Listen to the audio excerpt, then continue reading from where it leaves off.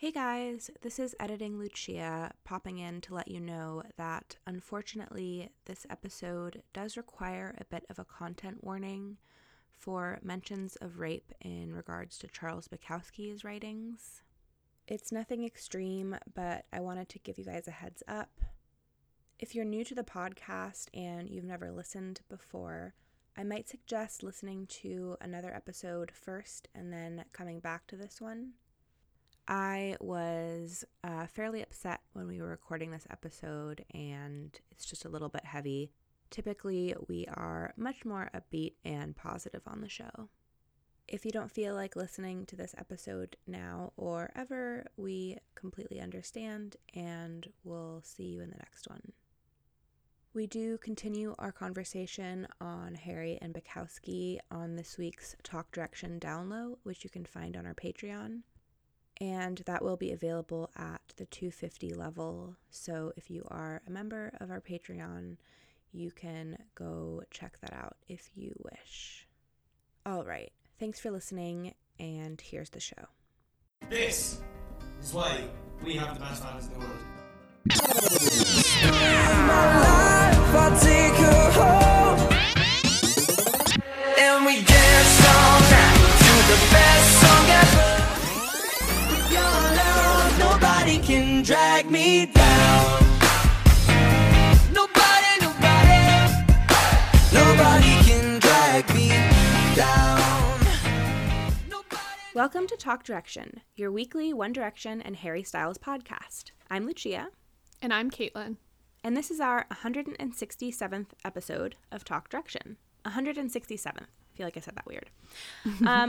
Today we are doing a song discussion on Only Angel from Harry's album. And after that, we will only have 2 songs left to discuss, which is very exciting. We have a little bit of news, and we're going to do our 1-minute news this week. So basically just means we're not allowed to talk about each thing for 10 hours. I think we're just going to time ourselves overall, right? We're not going to I've got my timer ready for 1 Oh, you minute do? news. Okay. I'm ready to go. All right, press start and tell me when you're ready. All right. Ready, set, go. All right, so our first topic is that Harry has been seen in Tokyo doing karaoke with some members of the Queer Eye cast and this awesome Japanese singer, Rina Sawayama. Caitlin, we were chatting about this when it was happening. Yes. This is so exciting. Plus someone on the Queer Eye management or something announced that there was going to be a really big special guest in the coming season. Yeah. And I'm like, okay, is Harry going to be on Queer Eye? I cannot handle it. If you guys haven't watched Queer Eye, it's on Netflix. It's incredible. It really is. It's just so good. And they were singing Queen karaoke at a gay bar. It's just everything. It was everything. And it was Bobby and Karamo who were with Harry. And Rina's this awesome queer singer, and she has this song that's really cool called Cherry that everyone should listen to. And I think probably they were all filming together. So yeah, I'm pretty ready excited. for it. I think he must be in an episode. Yeah. I think he must be. What a great group to hang out with. I know. I was sad that Jonathan wasn't there. I know. He's my favorite, but Well, hopefully if they're on the episode together, they'll talk hair for sure. Yeah, I hope so. All right. Time was up a bit ago. Okay. All right. Ready? Next Yes. story. 3, 2, 1, go. Our next story is that Niall made his orchestra album available to stream. So Niall released an orchestra version of his album, and it was only available via CD. And there was a lot of problems because too many people ordered them, and they were gonna not ship until April or something. Oh my god. So people are complaining, and it was really funny because I got his email, and it said, "My live album with the RTE or Concert Orchestra is now available to stream and download. Now you can listen to it any way you want, any way you'd like." And then it was a space and an exclamation point, and I felt like it was very passive aggressive. Yeah. Well, I mean, honestly, Niall, you really dropped the ball not releasing it on Apple and Spotify immediately. It was very odd. It was very odd release. So anyways, now it's available to stream, and that's exciting, I think, for people. Yeah, it's really good. Yeah. Time. Great. Okay. Oop. I don't know why it logs me out of my phone every time it's up. Okay. 3, 2, 1, go. All right, our last news item is Louis Watch 2019. So I feel like I'm being jerked around here, to be honest. I feel like a fool every week when I'm like, Louis releasing his song this Friday. We are not a credible source on this podcast, honestly. No. So, like, promo definitely is in full swing now, but it's still confusing. So Louis tweeted on February 2nd, just heard the master of the single. So excited for you all to hear it. Louis' team Twitter, is that what you would call it? LTHQ tweeted, over 1 billion streams, world's best fans, go team LT. And then he posted on Instagram, Louis did on February 1st, the caption said it's coming, and it was a series of photos of him recording some vocals with a beer in hand, as you do. And then he posted another photo on February 4th that had no caption, and it was just him sitting at a piano with a joint. And Jordan Green also like had that photo in his stories. Jordan Green is like his photographer. And he's been seen with Julian Bonetta and John Ryan. And this morning, Mike Adam, who I guess is a radio personality, tweeted, and he said, "Got a little inside scoop for you. New music from Louis Tomlinson will drop this spring." Which was like, in parts exciting, so confused. But then in parts like, wait, I thought it was coming next week because they just started all this promo. Like, yeah, I'm really confused. And also, someone said like the Louis. I mean, we're way over, but that's okay. Louis, Louis like management or whatever label he's signed to, like put out which are the artists that are dropping CDs in like the first like musical quarter, and Louis wasn't there. Right. So it doesn't seem like he's, at least until like it's gonna come after April. Right. But I'm not sure if Mike means his album's coming in the spring or if the single's coming in the spring. Right. Like, it's very that's unclear. Vague to me, because I'm like, okay, well the single could still be coming, but then we'll get the full album in the spring. Or are we waiting until spring for a single? Because that's a big difference. Yeah, I feel like if that list of if that list from Sony is correct, I think that they must be releasing singles and then an album after April. Right. There's no way like, that they can't release anything until after April. Spring, yeah. I mean, there is a way they can, but I think it's not okay. So, like, yeah, because spring could be March. Like, maybe we'll get, like, a single in March, and then, you know, the album not until May. Like, that's still spring. So, it's, like, it's vague. It's hard because there's, like, a lot of competition. Like, big artists are releasing a lot of stuff right now. Mm-hmm. Like, every week I keep seeing, like, oh, like, it makes sense that he wouldn't release something this week because Ariana Grande is releasing her album. And she's releasing her album this weekend. But she releases an album every week, so, like, we can't use that as, like, a measure. I know. But the thing is like, I feel like they underestimate Louis, because he is, like, so for example, the week of February 9th on Billboard's, like, Social 50 chart, he's number 2. Mm-hmm. And he's number 5 on Emerging Artists, and he's, like, been on the charts, on those kinds of charts. So, like, I just feel like they need to act. I know. Like, they keep... What happened to this January release? Exactly. Why were they saying it's coming out in January? Yeah. I mean, I'm sure it's just, like, all kinds of bureaucracy, you know? Yeah. There's scheduling and, like, figuring it out and, like, when organizing promo and who's available, like, what shows can you get on when. Exactly. But it's just I feel like a fool, because every week I'm, like, getting all excited and then... Honestly. Well, guys, here's another week of waiting. We're going to be, like, so relieved when we actually get music. It's going to be unbelievable. Like, we've been waiting, like, a year for I mean, maybe they are doing it on purpose this way. Like, maybe... they actually are being strategic, and they're like, this is going to actually make people more excited because we keep teasing them and then taking it away.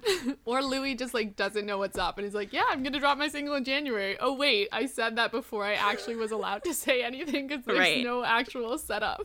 Yeah. Who knows? Yeah. But at least it's, like, coming. Like, now we know it's definitely happening because, like, other people are tweeting about it, and he's actually been seen, you know. Yeah. This is different than it was, like, a couple weeks ago. Yeah. Soon is sooner. Mm-hmm. All right, so that's it for news. Also, I did want to mention really briefly that Liam did a charity poker match, which was really cute. It was like this Party Poker Live. So basically it was like a celebrity poker tournament that he hosted to support the UCLH, who are doing a bunch of cancer research. So just wanted to mention that. That's nice. Yeah. So on to our main discussion. Now, this episode is a little complicated because, so we're doing a song discussion, of course, on Only Angel. And we wanted to kind of base it around a theme. And I also really wanted to talk about Kelsey Carter, who is a artist, the girl who had the Harry Styles face tattoo. And we've decided to combine those two topics. So we're going to try and discuss that in this episode, but it's a lot. So hopefully it'll work. But yeah, we're going to start with talking about Kelsey Carter for a little bit, and then we'll get into Only Angel. Just because I feel like they kind of relate. And for February, we're trying to do, well, this is kind of our like February like love month, because it's Valentine's Day on the 14th and we have 3 more Harry songs to do. We are doing a love themed February, and we're going through Only Angel, Sweet Creature, and Woman. And each episode is going to be a different theme about love. And this one happens to relate to like Kelsey Carter and everything that went down, and sort of double standards with love and relationships, and music and songs and all that type of stuff. So Yes. that is this theme for like the love month. It's not very lovey-dovey starting out. No, it's really not. But in order to like tie this all in, that's what we're doing. So look forward to a month chock full of Harry song discussions. We're just going to be going back to back because we don't know when Harry's going to put out new music, and we don't want to have not finished the 10 songs on his album because it has taken us 2 years to get to this point. Yeah. Surprisingly. So, Kelsey Carter is a singer from New Zealand, and she has a handful of songs out. I had not heard of her until this whole situation happened. Had you heard of her at all? No. Yeah. So I saw like on Tumblr, someone posted a picture of her, and it was her with this like Harry Styles tattoo on her cheek. And it was like a quite poor rendition. And I didn't know who she was. I didn't realize she was like an artist, like a singer. I thought she was just like a random person. And I was like, okay, that's wild. And yeah, do you remember where you saw that? I just saw it on Twitter, but like right away I was kind of like, okay, this seems like it's fake. Like, yeah. I think right away people were going, this doesn't seem like it's real. It's not well done. Like the tattoo artist is quite talented. Yeah. It doesn't seem that someone would do this. Yeah. So, we found out, pretty quickly after that she was releasing a song called Harry. And I can't remember the exact order of events, like when everything happened, but essentially she like posted this picture of this face tattoo. It like made the rounds, and then she released Nick this. Grimshaw talked about it on the BBC. Like it really went off the charts. Yeah, like tons of news like sources were talking about it. Basically, the entire fandom was talking about it. And then she released the song Harry, and everyone continued to talk about it. And then it turned out that it was a fake tattoo. And they had sort of orchestrated this little stunt for releasing this song because they wanted to get people's attention, and it worked. So have you listened to the song, Caitlin? I have listened to the song. Many times. I've only listened like once. I think. So what do you think of it, like, without having delved deep? I mean, I think it's a fun song. I wasn't offended by it. I think it's just kind of like tongue-in-cheek. Mm-hmm. Yeah, I thought it sounded good. Some of the notes reminded me of some of like One Direction songs a bit. Yes. I don't know. It was catchy. I thought it was fun. That's pretty much it. Like, yeah, it was like a good song. Yeah. Yeah, so it was interesting because when this was first all happening, I was like talking to Caitlin and I was like, ooh, I want to talk about this, but I'm scared too, because people got really upset. A lot of the fans, there was like a huge amount of backlash from the Harry fan base. Yeah. Even like just starting with the tattoo before the song was released. Before people were even knew she was an so artist. angry. Yes. People were very angry. And at first I like was not that upset by it, and then I got more and more upset by it as time went on. By the angry people? Yes. Yeah. Just by the amount of backlash, and especially because then I like sort of looked into Kelsey Carter and I like read some interviews she'd done and listened to her other music, and I was like, wait, actually she's really cool. And I love her music. So we don't have like a lot of time to talk about this, and honestly we could like make an entire episode about this, and if you guys want to hear us talk more about this, like definitely let us know and we can talk more about it.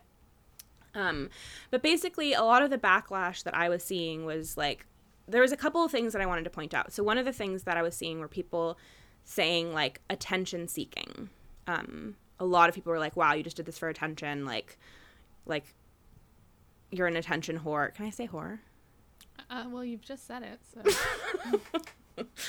so. Which upsets me because it's definitely a double standard for like a woman to do like a marketing scheme or like a publicity stunt to get her music out there, and then people are like, oh wow, you're just looking for attention, which is like, yeah, she is looking for attention for her music. She's an artist. She's a serious artist. Like, she needs to pay her rent. And if a man was doing something like that, no one would ever say, wow, what an attention-seeking whore. They would maybe say, like, oh, he just cares about his career, or like, oh, he only did that to further his career. And it's like, she's a career-driven, serious artist. But because she's a woman, I feel like a lot of people are just, like, writing it off as, like, oh, you're just looking for attention, which is not cool. Yeah. And then also just, like, the quickness that people had to hate her. I saw a lot of people saying she was a horrible person, and, like, that she was, like, a psycho, and that, like, Harry should get a restraining order against her. And just this sort of idea that Harry needs to be protected from her. And, like, there's a lot of hypocrisy because, like, you know, I was looking through, like, the Instagram comments on her post, and there's, like, you know, comments from people that are like, wow, like, you're sexualizing Harry, and then, like, you go to their Instagram and it's like a fan account for Harry, and like the first picture is like a picture of Harry's ass, and it's like, damn, looking thick or something like that. It's like, well, so are you. So yeah, I just got really upset by that, and I think her song is incredible. It's not sexualizing him at all, actually. She's sexualizing herself, and everything she said about him in like interviews and stuff is like very respectful. She's actually like a big fan of his. And yeah, I just wish that people wouldn't like go so quickly to like hating someone based on like these very flimsy ideas. And yeah, I'm not sure what else to touch on. How much time do we have left? Oh, we have a little bit of time left. Okay. I wanted to say, I think it's like a product of sort of the mob mentality that happens in this fandom and other fandoms. Yeah. And also sort of you're sort of protected by the internet, that you're anonymous. And like, those are big things when you look at psychology, anonymity. Like, when you're removing yourself from blame, people are way more likely to do extreme things. Yeah. And do stuff. Also, that sort of groupthink mentality where you all sort of start thinking the same thing. This is a big fandom. One person says something mean, other people latch on, and it just sort of spreads. Right. And I think people maybe don't really realize, because they think, oh, the easy answer, she's attention seeking, she's this, rather than stepping back and being like, let me think about this for a second. Like, what's actually happening? Is she doing something wrong? Right. Like, is it my position to say something? Like, I mean, we saw hate even before the song came out, you know? Yes. With the tattoo. Right. It's not your body. Right. It's her own face, you know? And if she's attention seeking, then there's no reason to go out and for you to spread hate like that. It's not productive hate. It's not like you're saying someone did something sexist or racist where you're like, I want to sort of correct this big thing in the world and like help make a difference. It's just kind of like, I'm going to be mean to a person. Yeah. And yeah, because that wasn't hurting anyone. Right. Yeah. So. Yeah, and I think it's also interesting because, like, I think people don't realize that, like, it's a very real possibility that Kelsey is actually connected to Harry. Like, she works with a lot of the same people that have worked with him. She's a musician. In the song, she said, the first time we met. Exactly. So. And she was at his show at, what was it, was it the Grammy Museum? No. What am I thinking? She was it was. She was at some small show of his, like, years ago.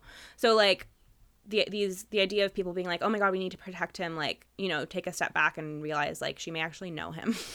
Mm-hmm.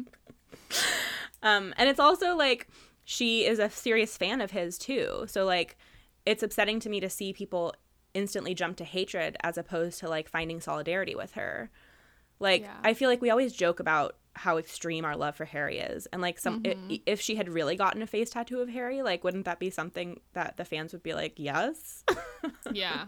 I know. I don't know. I think the fandom, like, I think it's at a particularly, like, difficult time right now from what I'm seeing. I mean, there's always been things that are positive and negative. Just lately I've been seeing just sort of a lot of, like, internalized misogyny, like, I don't know, just a hate between factions, a lot of fighting. The fandom. Yeah. I read this post the other day that was like, remember when we all used to just be 1D fans and now we hate everyone else in 1D except the one boy we stan or whatever? And I was like, I mean, obviously we don't do that. Right. But I see so much of that and I don't know why. I mean, there's legitimate reasons to get mad at things, like Trump being a complete idiot. But then there's things that just aren't things that you should get worked up about, like that are, I don't know. Yeah, I feel like it might be a general thing, like not just specific to this fandom. I think maybe people in general are just feeling angry and upset and disconnected and I don't know. I wanted to read a quote from her. So this was from ID magazine, and they asked her about Harry, and she said, "What I love about him from a professional standpoint is that he was the poppiest of pop stars, and then he went off on his own and made a classic rock album. For someone like me who wants to live in that world, who hasn't been in a boy band, he has opened the door for me. He's introduced the kids to the kind of music I want to make. For that, I am really grateful. I also just want his career. I feel like I'm a female version. I actually moved to America to act, and music became my main thing. Rock and roll is my passion. I really want to work with him." And then she was on a radio show called The Edge, and they were like, you know, so what is this infatuation you have with Harry?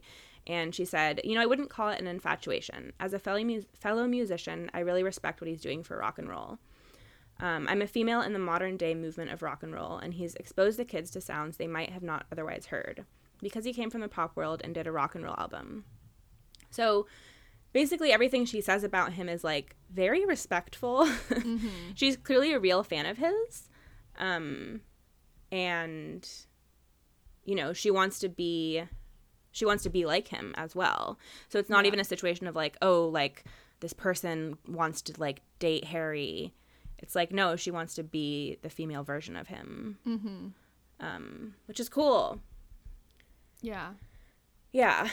And in the actual song, there's like no sexualization of Harry. Like the only thing she says about his like him basically is cool stare, greased hair curled around your eye. And then in the chorus, she sings, put your velvet arms around me. But those are like literally the only references she makes to like his physical being. Yeah, I think the one thing I don't like is I want to take a dirty picture and send it to your mind. I mean, it's cheeky and whatnot, but in the sense that like we commented on Harry's Carolina and said, you know, some of the stuff, I'd say that line isn't like, you are taking like an actual person and you didn't necessarily have their permission and you're talking about sending them nudes. Yeah. Like without their permission or whatever. So like I feel like that is a line that I would, if this was a Harry song, I would say that is uncalled for. Right. Like I would have trouble with that. But I think the reaction that people had, they weren't looking in detail like that. They weren't saying, oh, this line is, you know, kind of non-consensual seeming. It was more like, this song is about Harry. She is attention seeking. I hate her for no reason. Right. You know, I didn't see such like, you know, more of an intellectual analysis happening. Yeah. So. Yeah. Yeah. If you haven't heard the song, I would definitely recommend listening to the song, like actually listening to it. And also would highly recommend watching the video because the video is incredible. And there's so many like things in the video that she's kind of like playing with a lot of ideas of how like women are typically sexualized in like rock and roll. And I love the fashion that they have too. Like, oh my God, it's very so good. Harry-esque. Like it fits well with his style. Yeah, definitely. Yeah, so that's like a very, very brief, watered down discussion on Kelsey Carter because like I literally had like pages of stuff about that whole situation, but it's just too much to get into. So let us know if you want to hear us chat more about it, and let us know your thoughts if you have thoughts about that whole thing. I'd love to hear them. Yeah. But we're going to move on to talking about Only Angel. Unless, did you have anything else you need to mention? No, I think the only thing I would say is that, I think it's very easy to get swept up in that. And, like, if you did get swept up in it, like, that's okay. It's just, like, pause, recognize what you're doing. And, like, you know, we're all growing as human beings. We all make mistakes. Yeah. No, that's a good point. Because I didn't see many people who didn't feel like I mean, I saw some people who felt differently, but I think there was just a lot of that sort of mentality of, you know, she's bad, she's wrong. So just like, I think critically, you know, when these things happen, and don't try not to get swept up in it. Try to like sit and form your own opinion, I guess. Yeah, but no, like that's it's a really totally good point. okay if you did get swept up. It's just learning and growing, you know.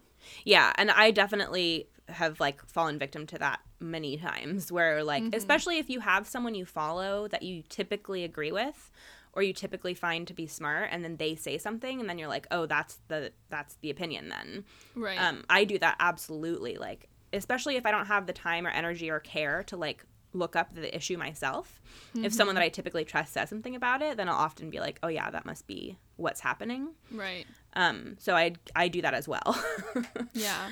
And the other thing too I wanted to mention is it's also like totally okay to like criticize people, and like if people have, you know, concerns about Kelsey Carter or like her songs or her videos, like that's totally fine and great. But you know, we will be criticizing Harry's song today. Yes, we will. I mean, criticizing art is like, you can do that. Yeah, but just actually criticize, like actually then engage with the art and then criticize it. Don't just like criticize for something that you like saw someone else say about someone. I think the whole thing is just very misogynistic and very sexist. I think that's sort of the point we're trying to make. Yeah, definitely. Yeah.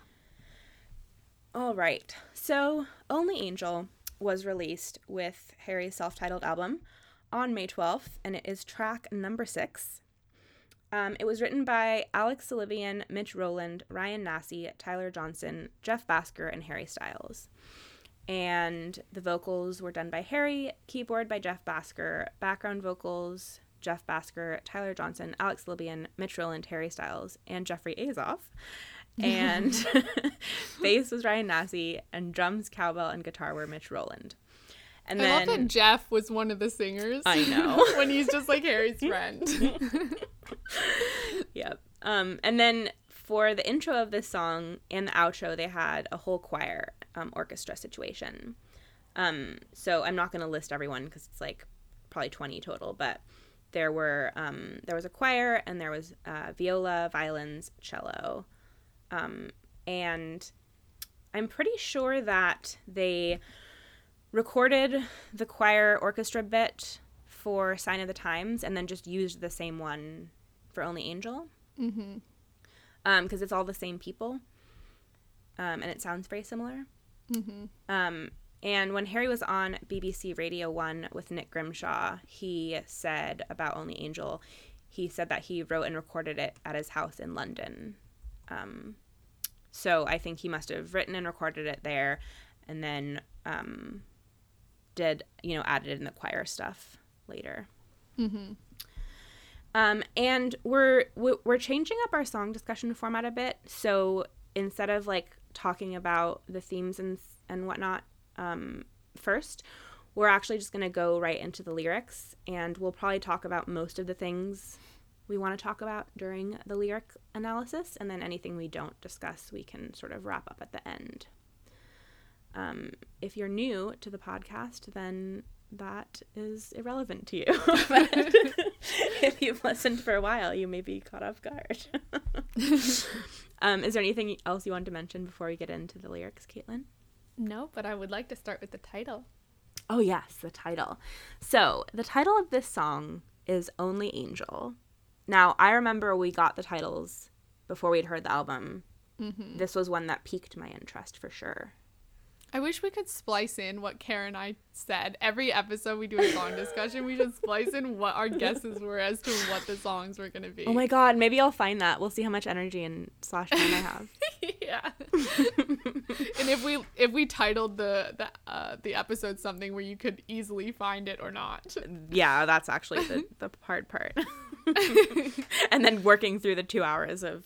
Yeah. Usually if I'm trying to find an episode, I'll search the doc for like relevant things, but I'm not sure what like the relevant words you do to search for that, because I think a lot of it's going to come up in many different docs. Yeah.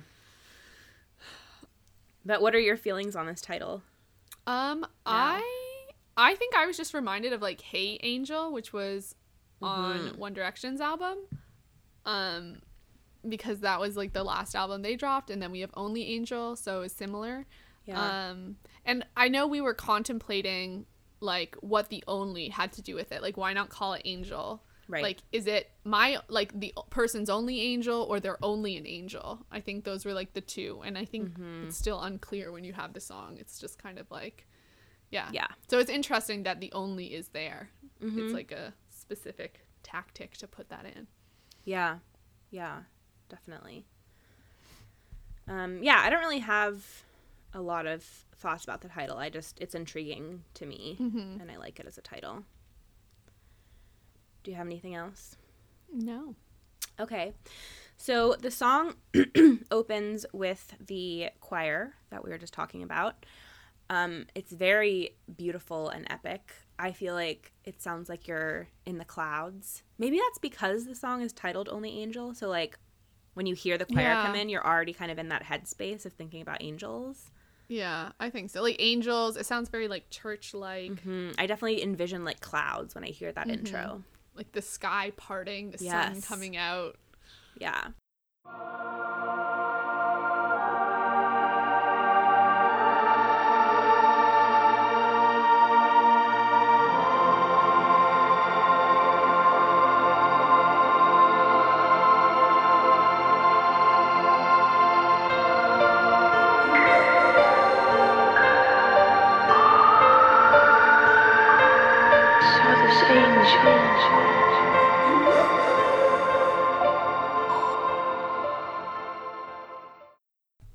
Yeah, and it's interesting because the piano in this intro is the same melody as the piano outro of Sign of the Times. So basically, that's so cool. I know. So basically, if you like lined up, if you played Sign of the Times and then played this one right after, it would sound like it was connected, like the same song. So I'm very curious about that. Like, yeah, were these songs supposed to be connected, or is it totally random and they were just like, let's add this in here? I know, because Sign of the Times seems like it's a very different song. It's not as though this one's coming after Meet Me in the Hallway, where there are a lot of those sort of other sort of, what's it called? I don't know, like pointing out to each other. Right. In them, lyric similarities and stuff. But like Sign of the Times, Harry said, was like about a mom who's like dying and has 5 minutes to talk to her baby. Like he said that. So it's like, I don't know how that seems totally unrelated to this. the songs seem very unrelated, and he's talked at length about Sign of the Times, and he definitely views that song as like very important. Yeah. And he's really not said anything about Only Angel except it's perky. It's literally the only thing I've been able to find of him talking about this song. I don't blame him. But yeah, I also love how there's sort of those tea kettle sounds as well that was in Sign of the Times. Yeah. It has that outer space feel. Yes, I love those sounds.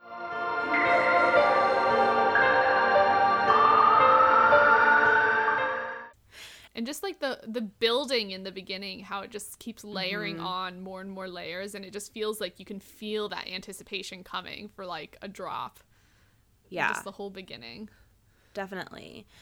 And also, I don't know if anyone remembers, but he released this like album teaser where it was like him and he was like wearing clothes, but he was dripping wet, and he like opened this door. The birth and it was of just like Harry light. Styles.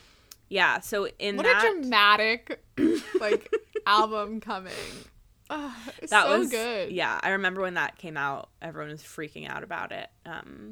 But that piano is the same piano melody that's in the outro to Sign of the Times and the intro to Only Angel.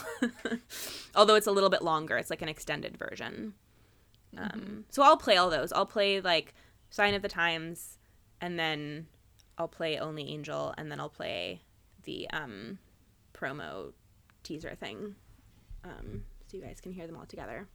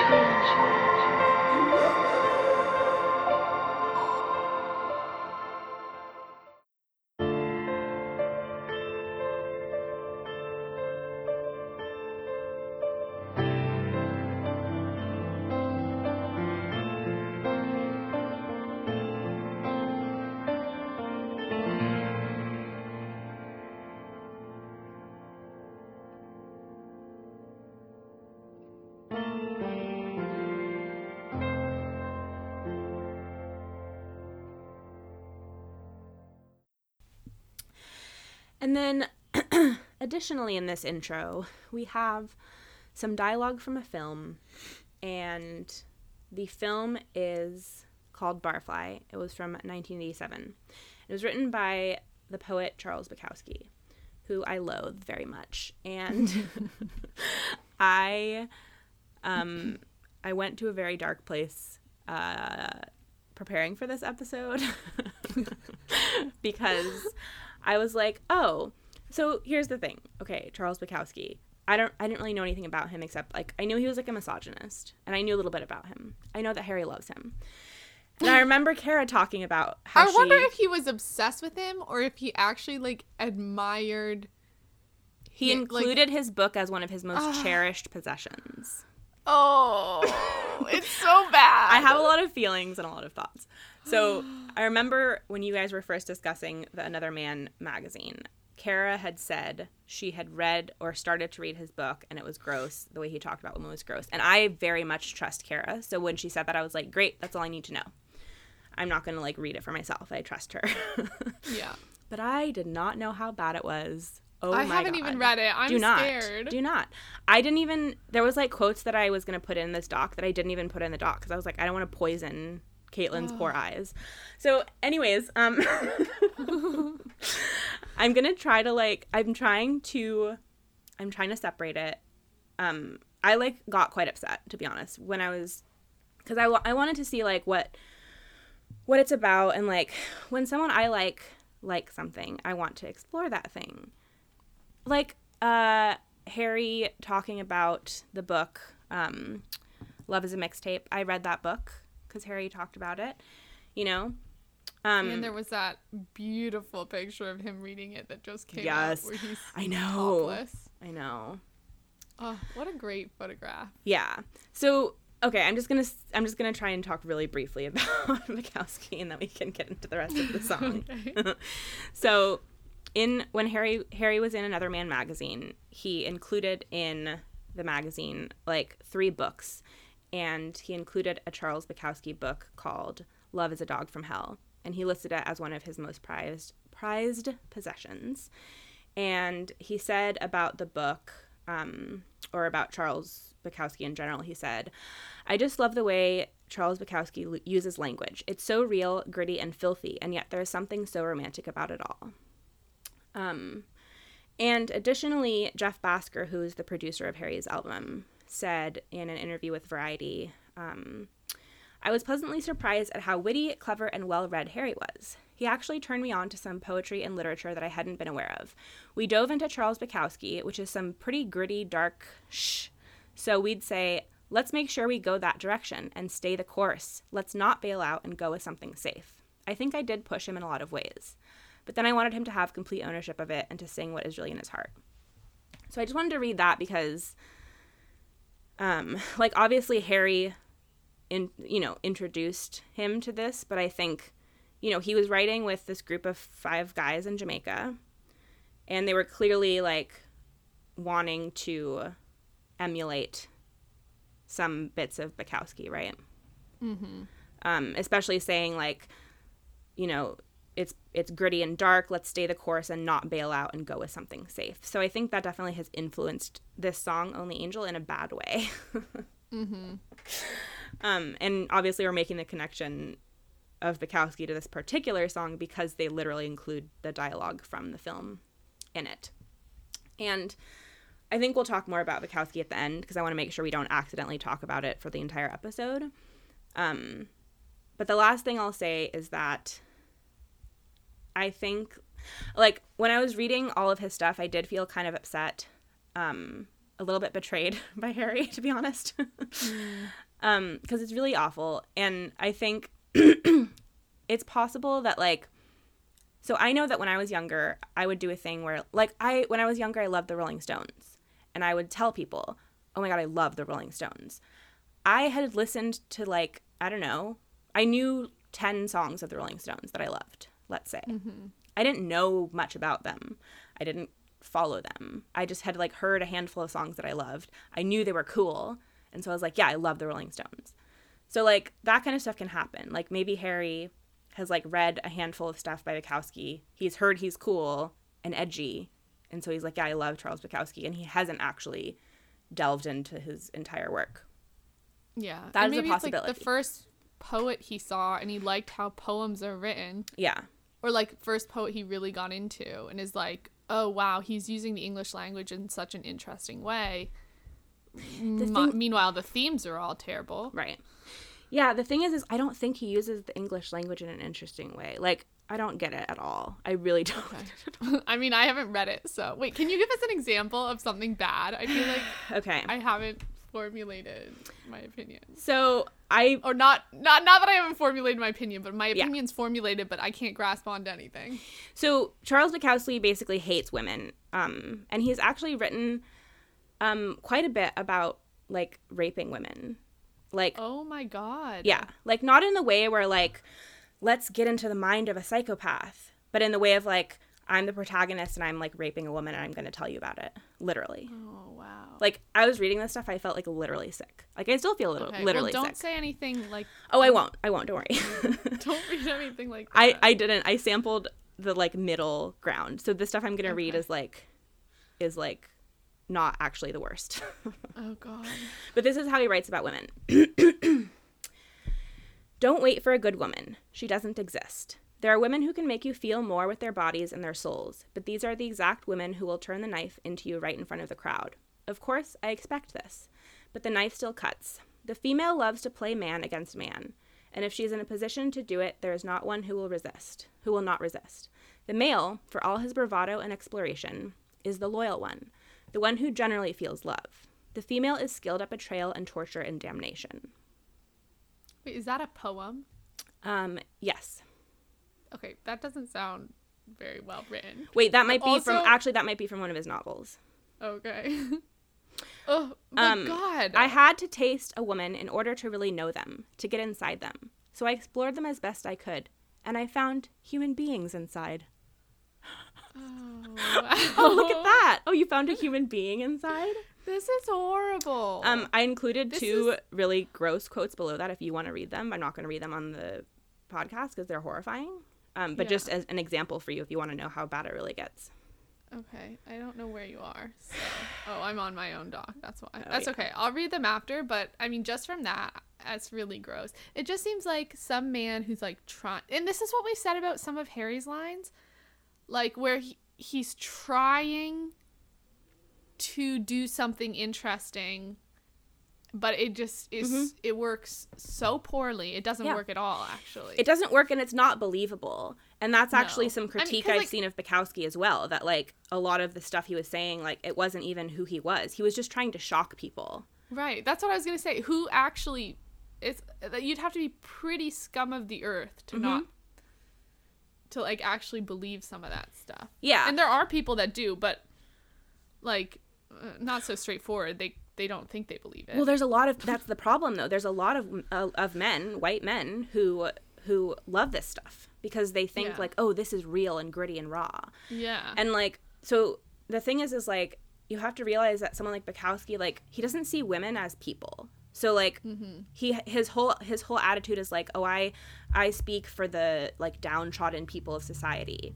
But like he doesn't view women as people. He doesn't view people of color as people. So like, no, you actually speak for like the white man, like the depressed white men. Wow. And he has this quote like, I get many letters in the mail about my writing, and they say, Bukowski, you are so effed up, and you still survive. I decided not to kill myself. So in a way, I save people. Not that I want to save them. I have no desire to save anybody. So these are my readers. You see, they buy my books: The Defeated, The Demented, and The Damned, and I am proud of it. So like, obviously, he has this idea that like, you know, he's writing for these people who are like the defeated, demented, damned, but like his view of people is like that only white men are human beings. So right. Anyways, it's very upsetting.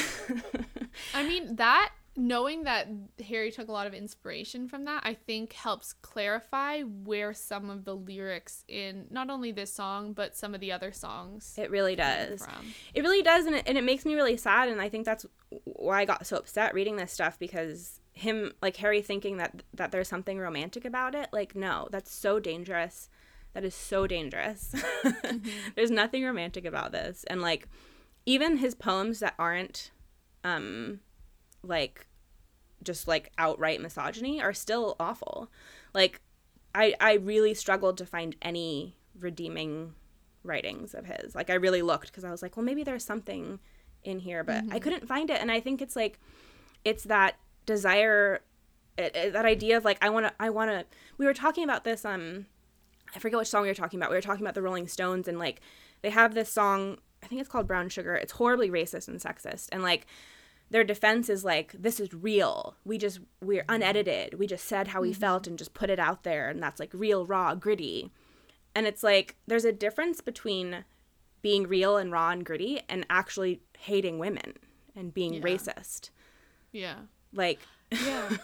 There is something beautiful about the disgusting, but not in the way they're doing it. Exactly. Like, you're not hitting the beautiful disgusting. You're hitting this misogynist, racist, right? Like, trying too hard. Like, yeah, exactly. And I had included a bunch of excerpts from songs and stuff that I felt like were good comparisons. I'm not going to go over all of them because we just don't have the time, but if you're on the Patreon, you can go read them.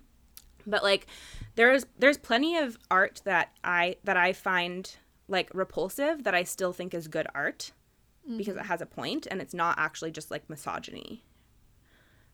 Yeah, I remember I've read a couple poems.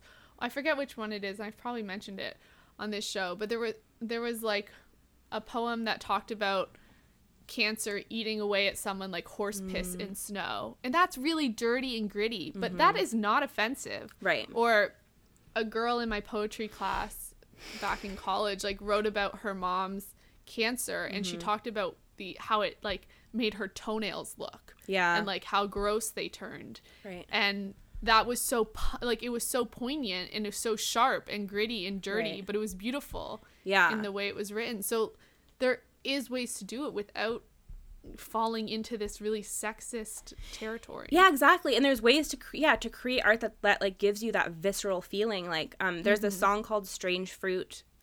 Billie Holiday does a version, and also Nina Simone does, and it's extremely dark, and when you listen to it, it gives you this like visceral, like repulsed feeling because it's such dark subject matter, but like it's not misogyny. It's actually important, and it actually makes you feel repulsed in an important way because it's stuff that we need to think about and Right. talk about. Whereas Bukowski is like glorifying harmful behavior, because he's showing himself like committing these acts of violence and like almost trying to normalize it or just to shock people with it. And like the thing that upsets me is like that whole thing of like shock. Like I don't need to read about like someone being raped to feel shocked by the evils of humanity, because like if you're a woman and you exist in the world, then you live that every day of your Right. life. Like, and most women have like lived those experiences even. So like we don't need to read about it to feel shock. Like it exists. Yeah. There's no point to it except to like glorify it. Yeah, I agree. Yeah. So I think we'll stop for now. 2 lines into the to the song analysis. I mean, I feel like that's a pretty important thing to talk about. It's really though. important, and there's more I want to say about it, but I think we'll go back to the song and then see if we have time to come back to the Bukowski discussion. And like, okay, so the thing about Harry is like, so after I was reading all these poems and reading a lot of stuff about him. Also, like, oh my God, there's so many things. There's actually literal video of him kicking his wife in an interview.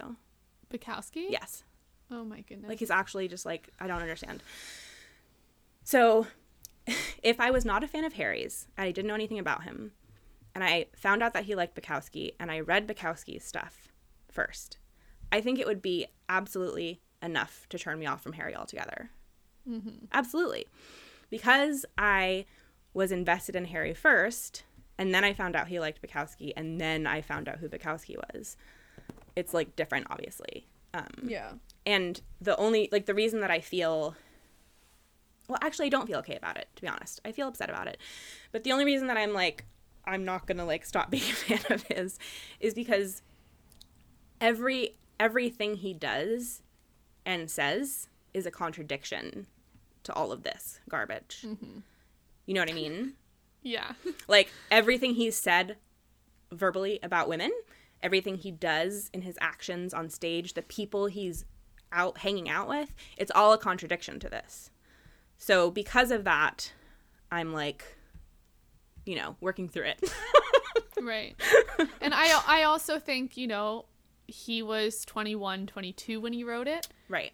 Which, I mean, obviously you're a full human being. I'm not saying it's that he's young. I'm saying that time has passed. Absolutely. So as a 25-year-old person, he may have learned better. Yeah. And I think the biggest tell will be when we get album number 2. Yes. I am waiting for that. The biggest tell. Yeah, and after this whole experience of like preparing for this episode, like there better not be any songs like this on that album. That's all I'm gonna say. He had one. We're starting with this one, and we've got Woman and Sweet Creature left. Yeah, he had one chance to mess it up, and he doesn't get another chance from me. So we'll see what happens. Well, But the other I thing will be too, looking for another co-host.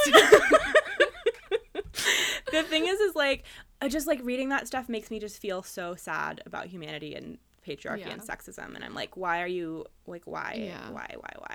But like the other thing is like too that I'm making myself think about is like the people he was around when he was writing this album.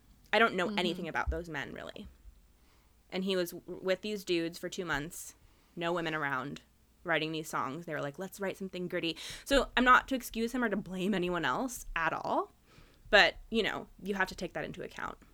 Yeah. They had an influence on him, absolutely. And he's young, and you know, if he's looking at, if you know, all these men are older than him, and there's definitely a possibility that he was looking up to them and wanted to impress them. You never know. Yeah. And one other interesting thing, too, and then we'll get back to the lyrics, is that when he performs this song on his tour, he'll often pick up, like, the rainbow flag and run around with it, which, again, is just something that's very contradictory to all of the stuff we were just talking about. So whether or not he is, like, has any regrets about this song, I don't know. But it's just an interesting thing that he does that. So, verse 1. Woo! This is also, the verses are long in this song. So they are so long. I was Right. like, are these all one verse? Yeah. Verse?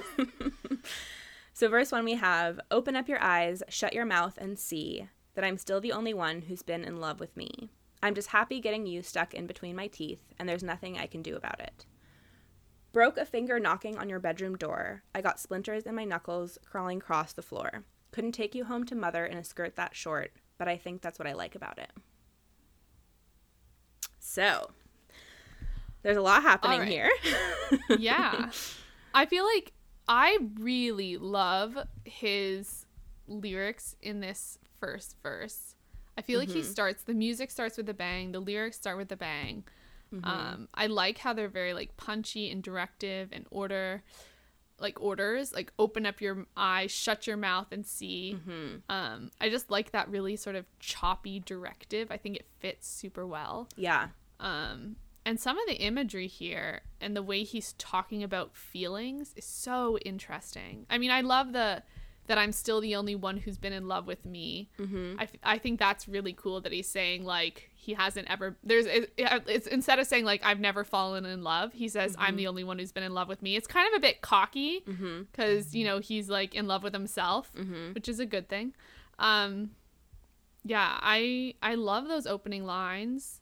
And then I'm just happy getting you stuck in between my teeth. What an amazing way to say, like, talking about, you know, someone sort of being on your mind all the time and getting obsessed with someone. Yeah. Whenever I hear that cool. line, I always, like, think of, like, getting someone's hair stuck in your teeth. I mean, hey, he wanted gritty realism, right? Yeah, there you go. There's that dirt. Yeah, I think it's more metaphorical. Okay. Because when you have something stuck between your teeth too, like, you can't not, like it's bothering you the entire time. Like, your tongue just goes to it and you're, like, just trying to get it out. Yeah. Yeah. I don't know. I think some of the lyrics here are just so strong. And then it continues on. Broke a finger knocking on your bedroom door, got splinters in my knuckles crawling across the floor. I love that imagery. We have the door and floor again. Yes. Which he talks about in what's it called? Meet me in the hallway. Meet me in the hallway. There's a lot of just let me know I'll be at your door. Just let me know I'll be on the floor. Yeah. I love the beginning of this. Yeah, I feel like the references to Meet Me in the Hallway there's a lot of them because it's also later in the song, we'll get to it, but we have end up meeting in the hallway every single time. And then in this line this verse we have broke a finger knocking on your bedroom door, and then in Meet Me in the Hallway he talks about I just left your bedroom. So there's definitely a lot of connection I find between those two songs. Yeah. And then the disappointing line for me is couldn't take you home to mother in a skirt that short, but I think that's what I like about it. Wah, wah, wah. So that's obvious. Like, that definitely seems like a Bukowski inspired, like, throwaway line. And again, it doesn't feel like it almost like this song feels like a parody to me, but like a bad one. Like, those lines, like, couldn't take you home to mother in a skirt that short. And, like, that has to be a parody. Like, you can't be serious with that. But I think it's supposed to be serious. And it just really doesn't work. And it's just so boring. Yeah, I think a lot of these are tired metaphors or, like, tired themes, and obviously sexist. I mean, you've got a lot of that good girl, bad girl imagery going on. Yes. somehow having a short skirt makes someone no longer girlfriend material, i.e. bringing home to the parents to meet. And like and he likes that she's not girlfriend material. Right. So what does that mean about her? Right. You know, there's like some implications there that are just sort of like this male fantasy type thing. Not a fan. And like whatever his actual experience was, that's fine. But you know, you have a chance to put something into writing and make art. So be particular about what you're saying. Yeah, and I think it's also interesting because we know his family a bit. So like Anne would never. The thing is like we don't actually know Anne. It's possible that she would be the kind of person, but like what I do Gemma would never. Exactly. I was going to say who we do know about is Gemma because we've actually read her writing. And it's hard to believe, especially with the way that Harry speaks about women in his when he's talking. It's hard to believe that that's an Anne thing. So right. That's partly why it feels like a parody to me too, because I'm like whose mother? Yeah. Yeah. It's like I wanted to say something like little controversial here, or like yeah, it feels like they were trying to like let's go for that edginess, like let's say something that's gonna, which is it's unfortunate because I think the rest of the verse is very edgy and very interesting and does get at that good grittiness of, you know, breaking a finger by knocking on someone's door just shows this like need to open the door and to open it and for them to come, getting splinters as you crawl across the floor, like that's very graphic and like gritty and gross. Yeah. And I think that does it for me more than this line about a skirt that's too short. Yeah. Does, you know? Yeah, I think the biggest thing I feel about this song is just like disappointment because it just seems unnecessary. Like it could have so easily been a good song and it just feels like it was tainted unnecessarily. And then it just kind of makes the whole song, it changes the whole song for me. Like as you're talking. Did you always feel that way or as you were analyzing as it? I was analyzing it, it increased tenfold. Yeah. Because I used to think of it as a bit harmless. Like I was like, oh yeah, whatever. Like Harry, like we all know this is silly. Like we all know you're not that kind of person or whatever, you know? Right. But after delving into this world of Charles Bukowski, I'm disgusted. Yeah. And I'm like, it is harmful. Yeah. And like I think the thing too is like when you have these kinds of people who are like putting out art, not Harry, but like Bukowski, like it's not even just him, it's like his fans. Like that is actually the scary thing. Like the people who are defending him and like the people who are reading his work and defending it and like and so I think that kind of stuff is harmful and it just and it's also just upsetting to me because I'm like it makes me confused because I'm like Harry like isn't he smarter than this? Like doesn't he know what this means and how it's not like I just don't really understand how this line got in here. Well, if he brought into scope of writers, yeah, I feel like it wouldn't have. Also, if anyone is listening to this podcast for the first time, I want you to know that I am normally gushing about Harry. I love him dearly, and I say many, many good things about him. And I'm being very harsh in this episode because I feel upset. But I don't want you to think that, like, I hate him or anything because I really don't. I mean, we're critiquing his art. Yeah, I just gotta be honest about how I feel. Yeah, and you know, it's his fault that I had to read all of that garbage, so. You were like hating on Bukowski. If you had read the things I read, Caitlin? No, I don't want to read them. No, I'm hating on Bukowski. I'm just saying, like, it's Bukowski. Oh, you're saying Harry. We are hating. Yes. Yeah. Yeah. Okay. Do you have anything else? Anything else about this? Do you have anything positive to say about this? I mean, it's just those last two lines. I mean, they taint the whole thing. Well, the thing is like now that I know about Bukowski, I'm reading everything through that lens. Okay, well, you need to stop. So I'm reading this as now as like narcissism. Like I'm the only one who's been in love with me. Yeah, but I think you need to get out of that mindset. Like, I think Harry is also like a tongue-in-cheek, like kind of goofy guy. Mm-hmm. All right. So, getting into the chorus. The chorus is just, she's an angel, only angel. She's an angel, my only angel. And it's a very rock chorus. There's a pretty intense cowbell happening in the chorus. I didn't notice that. Or What? I probably did at some point. It's probably I in didn't the write it second. down, I though. think it doesn't come until the second chorus, maybe. Well, I mean, I didn't write it anywhere. Oh. So. What do you think of this chorus? I think this is an example of where Harry does a very simple but effective chorus. Mm-hmm. His choruses seem to be less wordy, more repetitive. And I think it works for him usually. Mm-hmm.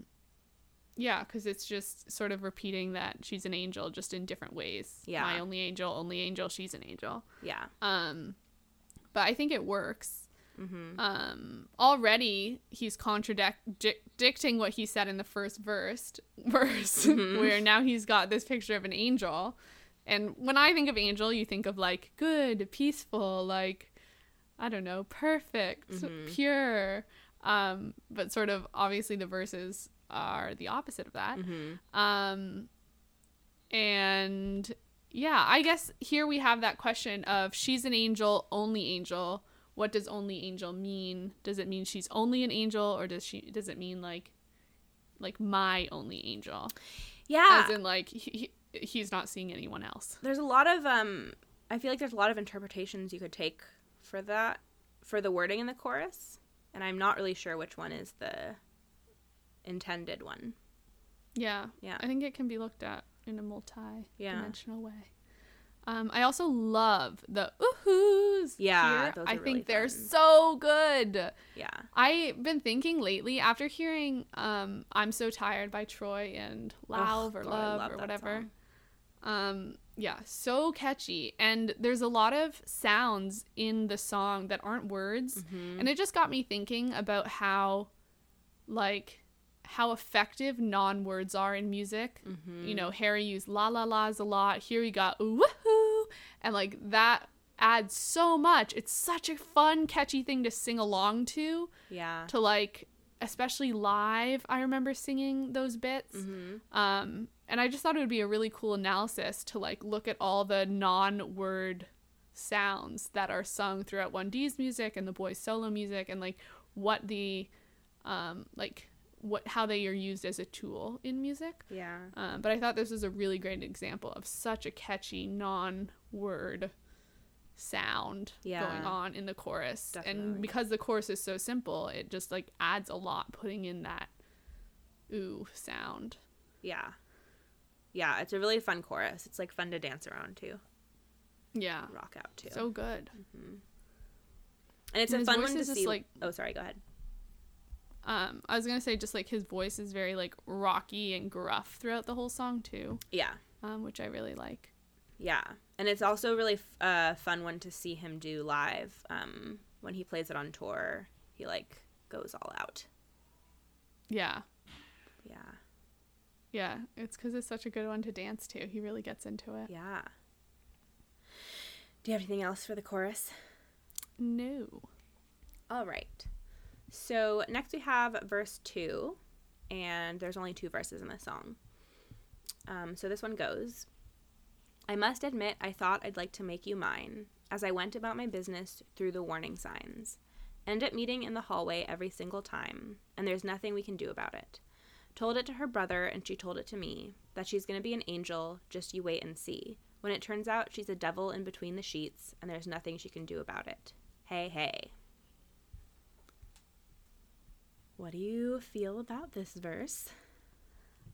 So again, I like everything up until the last 2 lines. I think he could have just shortened the verses. Really could have. Really. Gotten rid of those last couple lines. But I liked. So it seems like he's going along like liking this person, and there's warning signs that they shouldn't be together, or that she might not be as into it as him, or whatever it is. But he's just kind of like maybe ignoring those warning signs that it might not be a great relationship, and just kind of like, because like he's so obsessed, you know. And then we have the reference to Meet Me in the Hallway, saying end up meeting in the hallway every single time. Yeah. And that, to me, it seems like the hallway sort of represents like not being in a home, sort of brushing by each other, or in the hallways of hotels and not being able to like see each other all the time. I get that vibe from both Meet Me in the Hallway and this. It's kind of like a limbo space, I guess. Definitely. Yeah. Where they're like hiding or in and out of rooms, you know? Yeah. And like that nothing we can do about it sort of makes it feel like it's out of both of their controls. Right. Like it's sort of situational that it's not working, or that, you know, the relationship isn't going to work out, I guess. Yeah, definitely. Yeah. What did you think of those first couple lines? Yeah, I mostly agree with you. I think it's really interesting to look at the relation, like the hallway theme. Yeah. And how often that sort of idea comes up in this album. Yeah. Okay, so told it to her brother and she told it to me that she's going to be an angel, just you wait and see. I mean, there's two meanings, but there's like a pretty obvious meaning. That it's a Victoria's Secret angel, like she's going to be a Victoria's Secret angel, or just like that she's going to be good for once or something, like I'm going to be an angel, I promise I'll be good, like whatever it is. Yeah. And so there's that double meaning there. Yeah. Yeah, I think it's so interesting that he drops such a specific thing, like told it to her brother. Right. Like it sort of puts you in, okay, this is real, he's talking about something literal. Right. Which I do appreciate. I like that he does sometimes drop those, because I feel like his album doesn't have so many very, very literal things where you can be like, okay, this I can understand, this is exactly what's happening. Right. Versus something more like imaginative. Yeah. Yeah, I definitely saw that as like a very specific, like, oh, this is like something that actually happened. But the frustrating thing to me, and it's just frustrating because I like to know, like, I love to know what things are specifically about, is that because he has a writing team, like, we don't actually know what came from his life and what came from other people's lives. Because, like, for example, from The Dining Table, we know the way that they wrote that was, like, they kind of were at a dining table talking about their lives. So, like, each line, like, we don't know whose life that was from. So then it makes you think of all the other songs, like, when there's very specific details, like, told it to her brother, like, that could be from someone else. I have a feeling that in this case it's not. Yeah. But yeah, I feel like definitely in other songs it's frustrating. And even like with One Direction's, it was even more vague because there was way more of them, and I think it was less focus. It was just like, we're writing good songs. I think Harry did try to write much more from a personal perspective than maybe One Direction. Definitely. Because, like, didn't he say, like, some of the songs he wrote on his album were, like, the first personal ones he really wrote? Yeah. Well, I think he does an interesting thing where, like, he has said that the songs on this album are, like, deeply personal, and, like, very honest. And but he has a way of writing that's also very mysterious. So, like, it's this kind of double thing where you're getting this extreme honesty, and yet there's still this layer of mystery that you don't exactly know what things are about. Like, take Two Ghosts, for example. I remember when we talked about that song. Like, there's so much, like, honesty in that song. And it's obviously a very personal, like, emotional song. And there's, like, very specific descriptors of, like, events. And yet there's still so much that we don't know about what that song is about, you know? Which I feel like that way about all of his songs. Yeah. There's, like, definitely. They're, like, personal, and yet at the same time, not vague, but they're not so concrete. Yeah. Like, I compare it to, we were discussing What a Time from Julia Michaels' album, and just her album in general. She's very much more colloquial and concrete with her language. She just says exactly sort of what she would say to a friend. Right.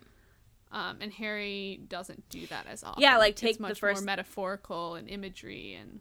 Yeah, like, if you take the first line of this verse, I must admit, I thought I'd like to make you mine. Like, there's so much that could mean. You know. I mean, there's, like, obviously, there's one, you know, meaning to it, but, like, why he said it or who he said it about are like still very, you know, up for interpretation. Yeah. Yeah. And then we have when it turns out she's a devil in between the sheets, which we've always mentioned is kind of like another one of those overplayed things, descriptors of women, and like, oh, you get an angel on the outside but she's like a sex devil or whatever. Right. It's an overused metaphor. It is steeped with misogyny and sexism and all that bad stuff. Yeah.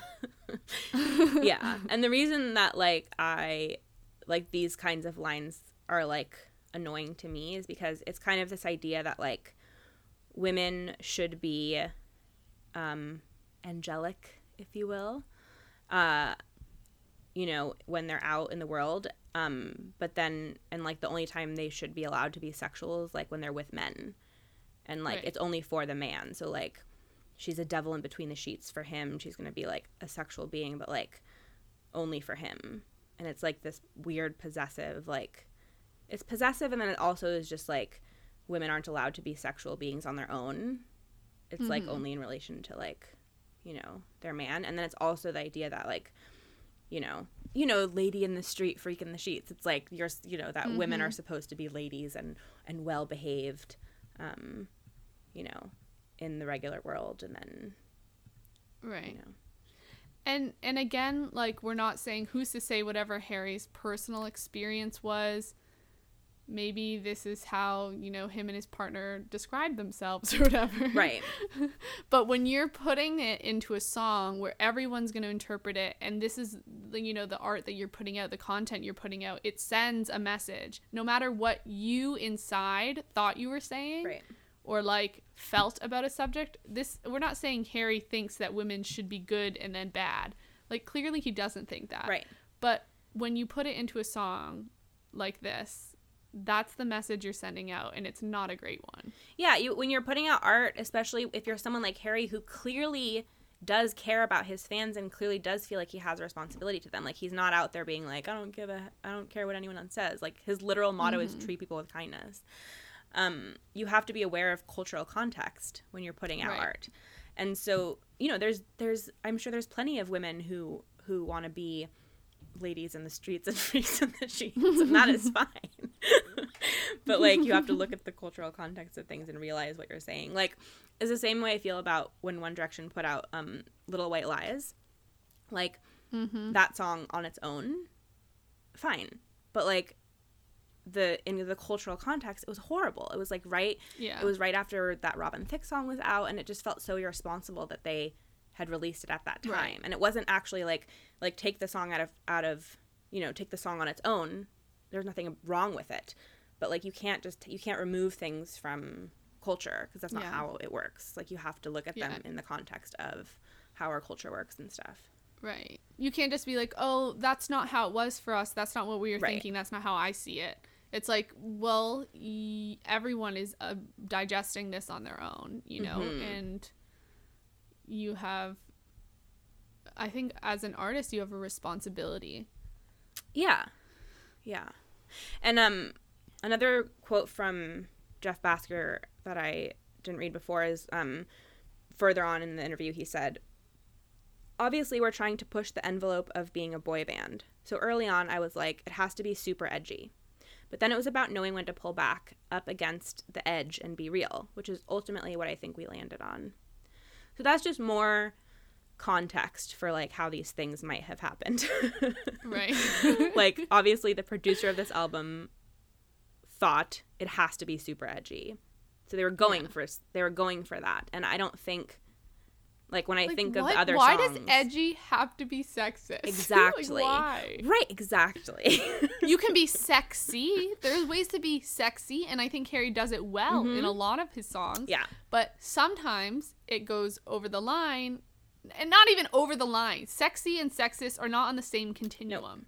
Nope. It goes in a completely different direction. Yeah. And turns into something that he wasn't trying to do, I don't think. Right, exactly. Yeah. Yeah, because if I thought Harry's intent when writing this song and these lines was to be like, yeah, I'm a misogynist and I'm going to come out and say it, then I would have a very different feeling about it. I think he wasn't trying to say that. I think he was trying to pull something off that he did not pull off. Yeah. I agree. And the thing that confuses me is how he feels now, because like I want him to like have evolved feelings about it, and I don't know that he has, because he obviously hasn't said anything about this song. He still performs it on tour, so like, you know, what does he think about it? I'm very curious. And it really just, these ideas, these misogynistic ideas about women and sex just are so contradictory to the way he acts and everything else he said, which is why I feel confused. Gemma should proofread his lyrics. Yeah. Because I can't imagine that she doesn't say, you know, Yeah. that's not the best thing to say. Right. And again, it's like when I can't not look at things in relation and in context to everything else. So like if the Bukowski stuff wasn't present, I would find this song much more benign, you know? And that's kind of how I looked at it before. I read these lines as kind of like benign, like, oh, stupid cliches, like whatever. But in the context of like, you know, Harry praising and sharing with the world and his fans that he's a fan of this author who has these ideas, it feels much more insidious. And it's not something that I can just sort of write off the way that I used to. And hopefully I'll be able to come around, because I do like to jam out to this song. Maybe I just need some time. It's becoming, the thing is, like, it was raw at the beginning, and we're kind of reopening that wound after, like, that's true. You know, we lived with it for a while. We got over it a bit. It healed a bit. We saw him on tour. We've danced to the song, sung to it. But now when you go back and you're like, I'm going to sit with these lyrics and pick them apart, it makes you sort of relive all that sort of pain that you felt initially. And I think that's like exactly right, is that it does feel painful, because I'm a fan of this person. I'm a woman, and so it does feel painful to like read these things and to know that someone thinks these things are saying things like that, you know. And it makes me feel like very, you know, unsettled about being like a hardcore fan of, like, I'm literally surrounded by pictures of Harry right now all over my walls. Like, I love him. So it's upsetting to have to read that stuff. And it's interesting because, like, I remember when his album first came out, I had like a listening party to listen to the album, and when this song played, I remember we all were like, ooh, like we all were very worried, because we were like, we didn't know what direction he was going to go in. And this song and those lines made me very concerned about what was going to happen. But then he went on tour, and like on tour he's like talking about gay stuff all the time and like pointing out like signs from like these like young girls in the audience like coming out to their moms, and like his motto was treat people with kindness. Like Charles Bukowski's whole thing is that he hates people, and like Harry's thing is like treat people with kindness. What a thing. Like, but you know what I mean? Like all those things. Why is that a personality trait? I don't know. God. But like all these things that he did, you know, were very contradictory to this image. So I think I was able to switch it in my mind and reframe this song. Right. And I'm one of those people that is really good at like taking a song or a piece of art and changing the narrative to fit my own agenda. Because as a queer woman, that's what I had to do growing up, because I didn't have media for myself. So I constantly was reinventing, you know, art to fit my life, and so that I could feel like, you know, like some connection to it. So I'm very skilled at that. And I think I did do that with this song. But then I think doing this discussion, as you said, sort of reopening the wound, has brought up a lot of, and just like, I get really upset by,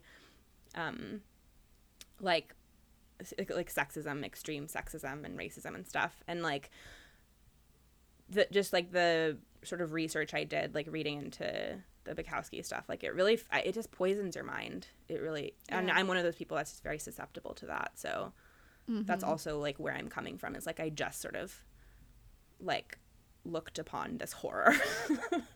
You need to have like a mind cleanse. I do. Go listen to Medicine on repeat. I think I'm gonna have to listen to like, I don't know, something very opposite, some Yeah. bunnies in a field or something. Oh. Yeah.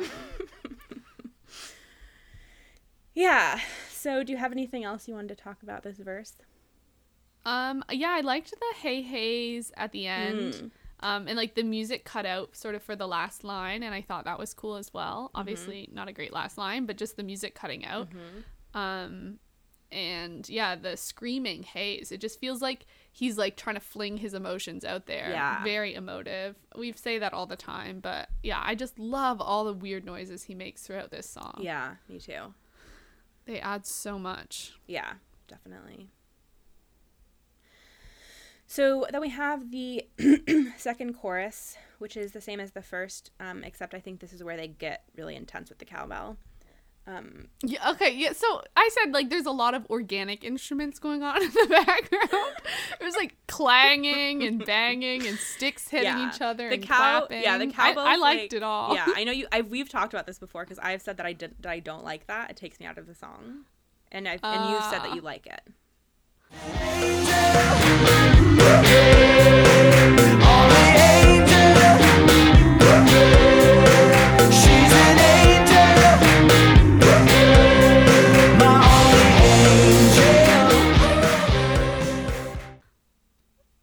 Yeah. I was a fan. Their own. It's just like that's totally like a weird personal thing. When I hear that cowbell, I'm like, oh my God, can you calm down with that? It's so intense. So then we get to the bridge, which is actually my favorite part of the song. And it's really funny. Really? Yes. Oh, I love this bridge. Interesting. So it's really funny because up until last night, I thought the bridge was, I want it, I want it, I want it, I want it. For years, I've thought that. When I sing it, I want it, I want it.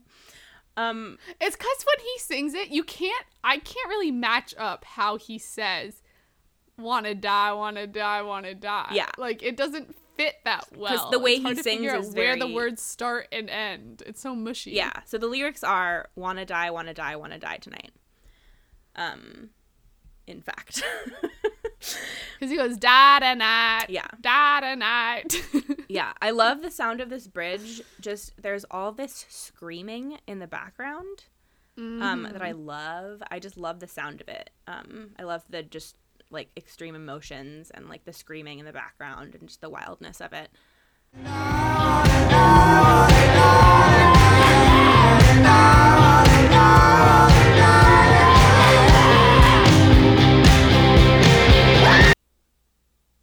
And it's like, he's got different ones. It's like, he's got ows and woos, Yes. but also like the I. Yeah, it's just, like, fun, and it's definitely my favorite part of the song. And I feel like this is the kind of verse where it's like, this is a little bit more territory of, like, okay, like, it's a little bit gritty, like, I want to die tonight, but it's not problematic. See, I find that problematic. I don't like that. I mean, it's not problematic, but it's not oppressive. Okay, yeah, it's not sexist. Yeah, it's not. It's the things that really bother me is like oppression, you know, systematic oppression. This might be problematic, but it's not oppressive. Yeah, I'm not a fan. Obviously, if he's actually talking about, you know, going through some, like, depression, but I don't think he's using "Wanna Die Tonight" in that context. It's just as the same in Sign of the Times. I don't like the use of bullets because I don't like gun violence imagery in songs. Right. And I don't like sort of suicidal imagery in songs because it sort of is using something shocking as art where it's just like a real thing, you know? Yeah, I see this. This is something that happens a lot in music, though, that idea, like, I want to die. It's like, you're so, like, the extreme charged emotions, like, especially in relation to, like, love, which, you know, there's definitely a lot of problematic elements to that. But it is a common for sure. music. Just like yeah, being the so whole overwhelmed thing, with emotion that you're like, yeah. Yeah, that's what I felt like. It was very overwhelmed feeling.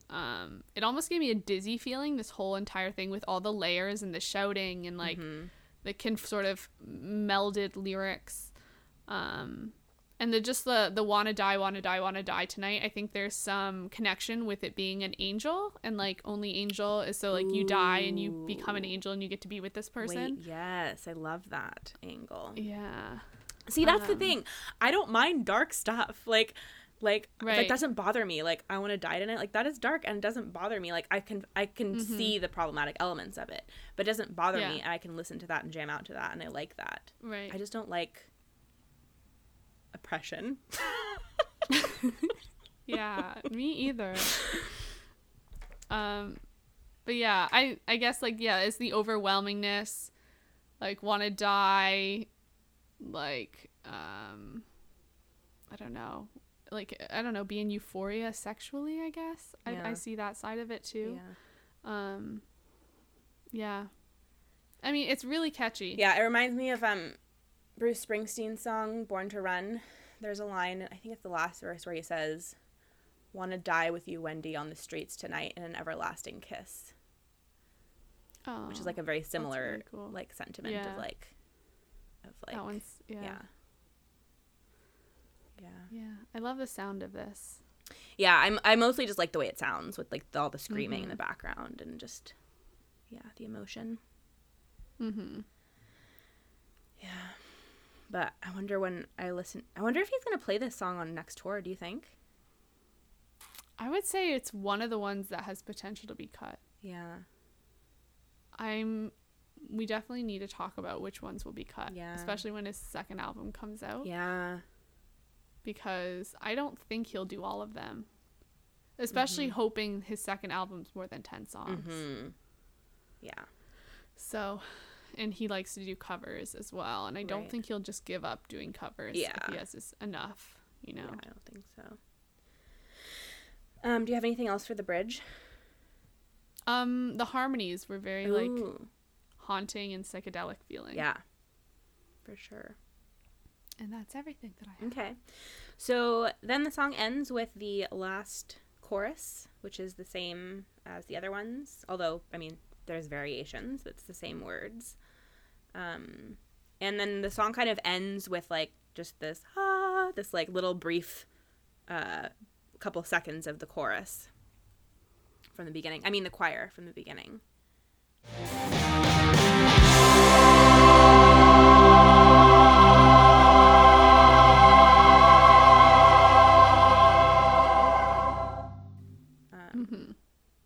Yeah. Feels like he's like going to the heavens. Yeah. Yeah. So definitely an interesting song. Yeah. And there's a lot of parts to it. Yeah, it's funny because it's like one of the more like troublesome songs for me, but it's also, I think, a kind of a fan favorite. I know. A lot of people, and I think it's because of the sound of it. Like, from a musical standpoint, I think it's a really good song. I think it's well constructed and it sounds good. I'm obsessed with that bridge. Like, you know, from a musical standpoint, I think it's a good song. I love the guitars in it too. They like growl. Like, it's just so like, because it's one of the rockier songs. Yeah, it's like a real rock and roll song. There's not a lot of, really, this one in like Kiwi. But this one even more so than Kiwi is like definitely like a rock and roll song. So yeah, it's definitely an interesting one. The thing is, it's like, it's two lines that end up tainting the whole song. Right. And again, I'm just like, if you tweaked just a couple words, you know, it would make all the difference. But really it's 3 lines because it's also the fact that they have this intro from Barfly. Oh yeah, well that too. Like that is actually a huge part of the way that I view the song, because they literally intro it with this like dialogue from this film. So like clearly it's not just these 2 lines. It's clearly like the whole idea of the song is based around this concept. But like they could have taken out the intro and taken out those lines, and it would have been a banger. Yeah, if they then we would not view it like that, is what I'm saying. Like if those lines were changed, then we'd have a completely different perspective. Yeah. Yeah, I think unlike maybe, I mean, obviously with Carolina, you could tweak a couple of words too, but you'd have to tweak them all throughout because sort of the whole idea of the song is she's a good girl or whatever. Right. Yeah. Yeah, I love the ending with the fading out with the like singing again. Yeah, like it comes when the really choir full comes back circle. in. Yeah. Yeah. Yeah, so I'm sorry if I was very negative about this song. I tried to find a good balance, but I hope that you guys think we found it. You do? Oh yeah, I think we found it.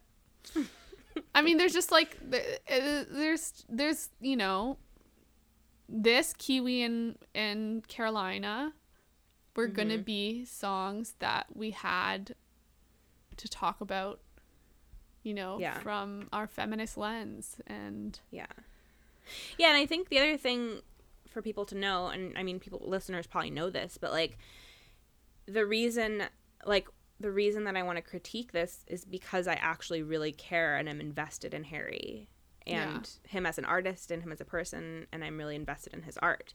If I didn't really care about him, I wouldn't critique him like this. I would just write him off. I would be like, oh, whatever. The reason that I am going into so much detail about my negative feelings and like it might feel like I'm dragging this song or dragging him is because I actually really am invested in him as an artist and as a person. And that's why I feel like I need to go through all of this and like, you know, talk about all my feelings and stuff. So like, just so you guys know, you know, it's coming from a place of like, this is someone I actually care about. So I'm going to explore my feelings and really say how I feel about them. Yeah. Which is how I feel like, you know, people would want that. I would want that if I was putting out art. Yeah. And I want that from people in my life. We're talking about his art. Like, that's just, people put out art, it's going to be critiqued. Yeah, and I'd rather, like, you know, my friends in my real life, I'd rather them be honest with me and tell me when they feel like I'm doing things that are upsetting than to just be nice to me all the time and, you know, or to just, like, decide not to be my friend because I did something upsetting. Yeah. And again, you know, if you look at everything else Harry's put out and all the stuff he said in interviews and the way he is on stage and his interactions with fans and stuff, it's a very different you know, person than this song might paint. So yeah. Do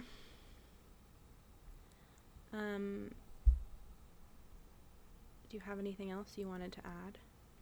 No, I think that's it. I mean, I think we get some really cool lyrics on this, and then we get some unfortunate lyrics. It's just kind of like, I wish the unfortunate ones weren't there so you could appreciate the interesting ones more, you know? Yeah, definitely. There's this poem by a poet called Christian Drake, and it's called Bloodbath. And I was going to read some of it, but I don't think I'm going to. But everyone should definitely go look it up because it's a really good poem, and it's a really good example of, like, something that's, like, filthy and romantic, but also not about hating women. Nice. And it's a really good poem. It sounds like it's about period sex. It is. Okay. I was going to say. Should I read part of it? Sure. I wasn't sure if you'd want me to or not. Well, I don't care about the topic. We don't have that much time. I'll end it with this because it's a good thing to end on. Okay. Right? Yeah. So this is just like little excerpts from the poem. And do not hesitate to ask me to go snorkeling down there, because if I'm going to order the finest steak, I'm going to eat it rare. I crave the taste of blood, and I want your nerves raw like a bullet wound Valentine. So whether it's hard or sweet, we're going to leave skid marks on the sheets and handprints on the walls. Wow. Now that's the type of writing Harry needs to get into. Yeah. That is way sexy and dirty. And it's filthy and dirty. Yeah. Okay, I'm going to read one more, like, what it stands of it. I want to taste copper like I'm dying. So let the woman in you make a man out of me. Let's get unclean. because this lovemaking is no less perfect than the moon rising in you, and this lovemaking is the gospel music made by the rhythm of flesh and blood, and this blood is the closest I will ever be to making love to your insides, sailing through your veins and arteries. This blood on my skin is the photograph I take when I visit your heart. Whoa. So, like, that's just an Dang. example of, like, something that's, like, actually filthy and romantic. Yeah. And also that was written by a straight white man, so there you go. There you go. Dang, I really liked that. That I'm was really obsessed good. with this poem. It's so good. Yeah. That was a good Yeah. way to end. I just wanted to end on something that was, like, better. Yeah. All right. Well, is there anything else you wanted to talk about before we Nope. end? Okay. We'd love to hear what you guys thought about this show, your opinions on anything we discussed today. Please let us know your thoughts on Kelsey Carter and Only Angel and Charles Bukowski. We tackled Sex, some all of it. Big topics today. Yeah. Also, feel free to send us news stories or anything One Direction related you would like to hear us talk about on future episodes. Thank you for listening to episode 167 of Talk Direction. You can find us on Twitter at talk_direction. Email us at talkdirection@gmail.com. Find us on Tumblr at talkdirection.tumblr.com or on Instagram at just talkdirection. And you can follow us individually. I am Lucia O, LUCCIAOH on Twitter and Instagram. And Caitlin, where can they find you? I am at Caitlin IR Foster on Twitter and Instagram, and Caitlin is spelled CAITLIN. Great. Make sure to check out our Patreon, patreon.com/talkdirection. The TDDL for this week is still a mystery, but I feel like it's going to be something related to what we were talking about. You can also rate, review, and subscribe on iTunes and on SoundCloud. I'm Lucia. And I'm Caitlin. Thank you so much for listening. We'll see you next time for episode 168. Bye. Bye.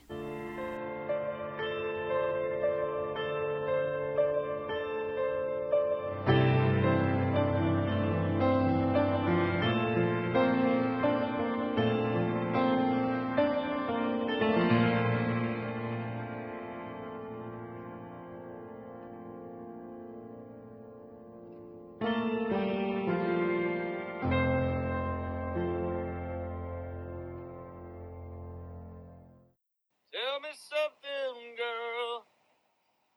Are you happy in this modern world?